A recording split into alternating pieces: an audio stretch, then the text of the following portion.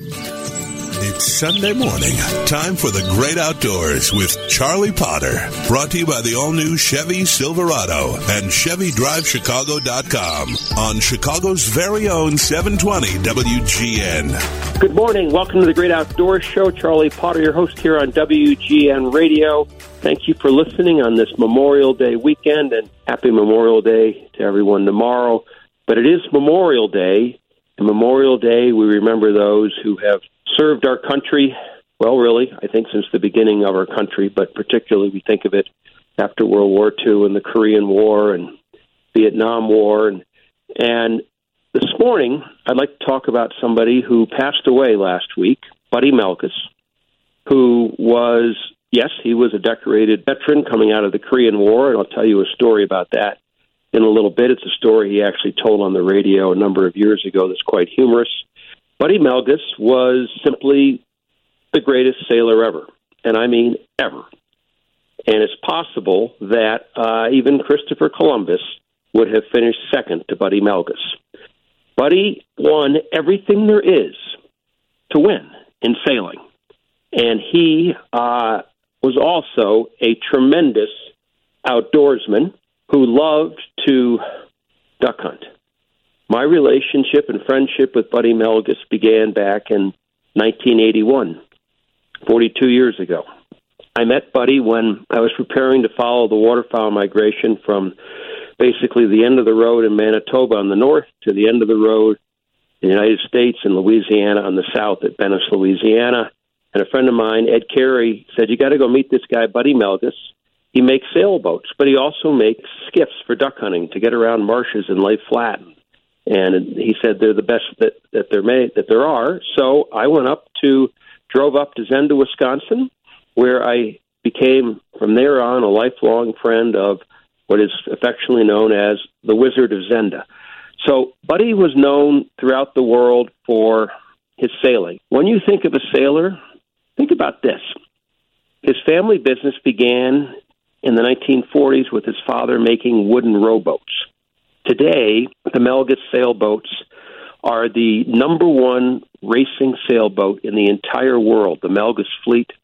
Anywhere you go where sailing is big, there's the Melges fleet.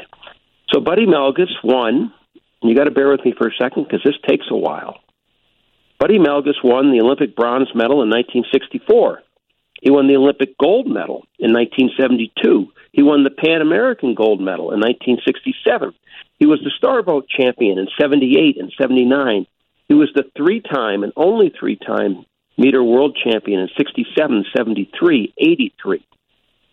He was the E-Scow national champion, 65, 69, 1978, 79, 83. He was amazingly the North American's men's sailings champion three times, 1959, 1960, and 1961. If that wasn't enough about this individual who was the ambassador for sailing around the world, he was on the Great Outdoors Show many times. If that wasn't enough, ice boating was his greatest love. He's the seven-time world champion ice boater. 1955, 57, 70, 72, 74, 80, and you have to take a breath, 81. And then he decided, let's go onto the world stage and let's go after the America's Cup. In 1987, he led a group called the Heart of America Challenge, where they tried to bring the America's Cup to Chicago. He had been asked to sail for the New York Yacht Club. Buddy Melges, being a person of great Midwestern values, from Zenda, Wisconsin, where he would say, Zenda's not the end of the world, but you can see it from here. He wasn't going to go and be a skipper of the America's Cup sponsored by the New York Yacht Club. That wasn't his style. He went out and he raised money for the Heart of America Challenge, and with a badly underfunded boat, a boat that had nowhere near the speed or abilities of Dennis Conner's boat, Buddy Melges almost won the right to defend the America's Cup for America with the Heart of America Challenge. Connors won that race in 1987. 1992 was a different story. He partnered with Bill Koch, and the rest is history, as they say. He went on to win the America's Cup in 1992 to complete his, at that point, really 50-year reign as singularly the greatest sailor the world has ever known.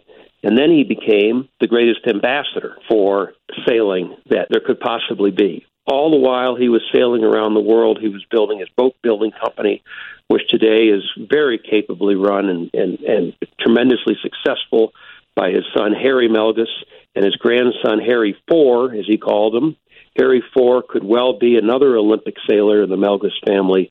So the Melges name is synonymous with sailing in the outdoors.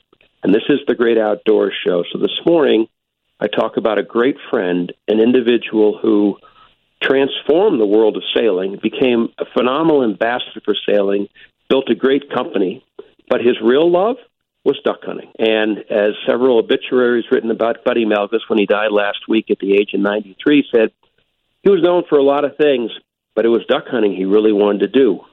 And Buddy Melges and I had the pleasure of digging pits to hide from snow geese in the dark on the west shore of Lake Manitoba in the 1980s. We would go out at 4 o'clock in the morning in the freezing cold with a shovel. Yes, a shovel. And we would dig holes that we could then crawl into, and that was a lot of fun. And then you would sit there, and Buddy was simply the best hunter there ever was, that I've ever hunted with. There have been better hunters, maybe, but I have never hunted with a better duck hunter than Buddy Melges. And I remember the time we were down at my farm in southern Illinois, and it was about to get light, and I'm hastily throwing the decoys out, and they're splashing, and it's cold out, and it's about to be a clear dawn, and Buddy screams at me, "What are you doing?" And I said, "I'm throwing out the decoys." He said, "You don't throw decoys, you place decoys." He said, "If you throw the decoys, the water splashes on them, and they shine. And when the sun comes up, what kind of a duck do you think is going to come to a shining decoy?" And I said, "Well, we got to get going." And Buddy said, "Don't be in a hurry. This is not a race. Be patient." I'm paraphrasing. "Be patient and do it right."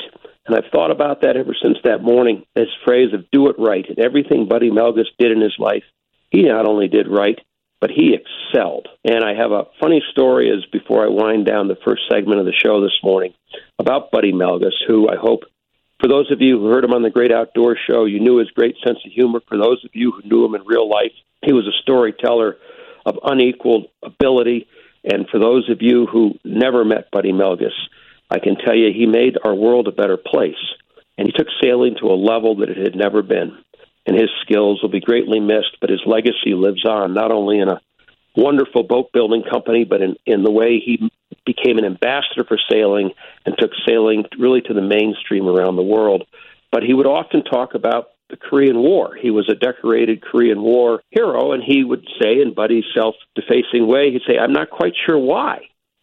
He said, "I didn't do anything heroically in combat. I served my company honorably," and this on Memorial Day tomorrow. This is a story that I think you'll find amusing. He said, "I think I received the medals and honors that I received because I learned that an army that is well fed does well." And that goes back, of course, to Napoleon saying about an army feeds on its stomach. Marches on its stomach. So Buddy Melges was stationed in Korea. Korea had a lot of pheasants.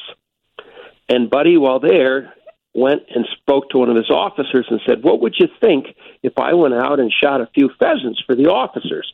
That would get Buddy out of doing some things he didn't want to do. And, of course, shotgun shells at that time were pretty scarce. Shotguns, there weren't a lot of them sitting there in Korea. The officer said, "Well, that'd be a good idea. We'd like to eat something other than the food we're being served." So from there on out, Buddy's term in Korea, he was given shotgun shells and a shotgun and not much else in form of military duty. And Buddy said, "I believe I received the honors I received for feeding all the officers in Korea quite well during my stay in Korea." Buddy, having been from Wisconsin, having grown up in rural Wisconsin, was quite a marksman. He knew how to hunt, and he became basically, every week he would bring the officers at where he was stationed in Korea, he would bring them a pile of pheasants, and they would have a feast. And by the way, Buddy ate well, too. And he would joke, "That kept me out of cleaning a lot of toilets and doing other things I really didn't want to do." Buddy Melges was he was an individual that I feel honored to have known. Those of you in the sailing world who raced against him, well, you know that racing against Buddy Melges was really not something you wanted to do. And a famous sailor once said about Buddy, about sailing, You want to have the fastest boat. You want to read the wind better than anybody else. And you never, ever want to sail against Buddy Melges. Buddy, you'll be missed. For all of you veterans in America, we honor you tomorrow. Take a moment to think about our veterans, those you did know.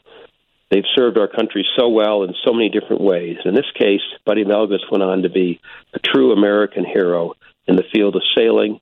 And yes, for those of us who duck hunted with him all over the country, he was a friend we will dearly miss.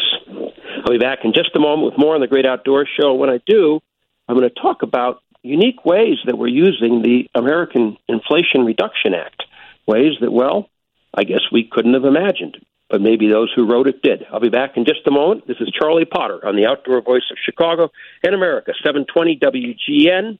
And first, a message from our longtime sponsors, the Northwest Indiana and Chicagoland Chevrolet dealers.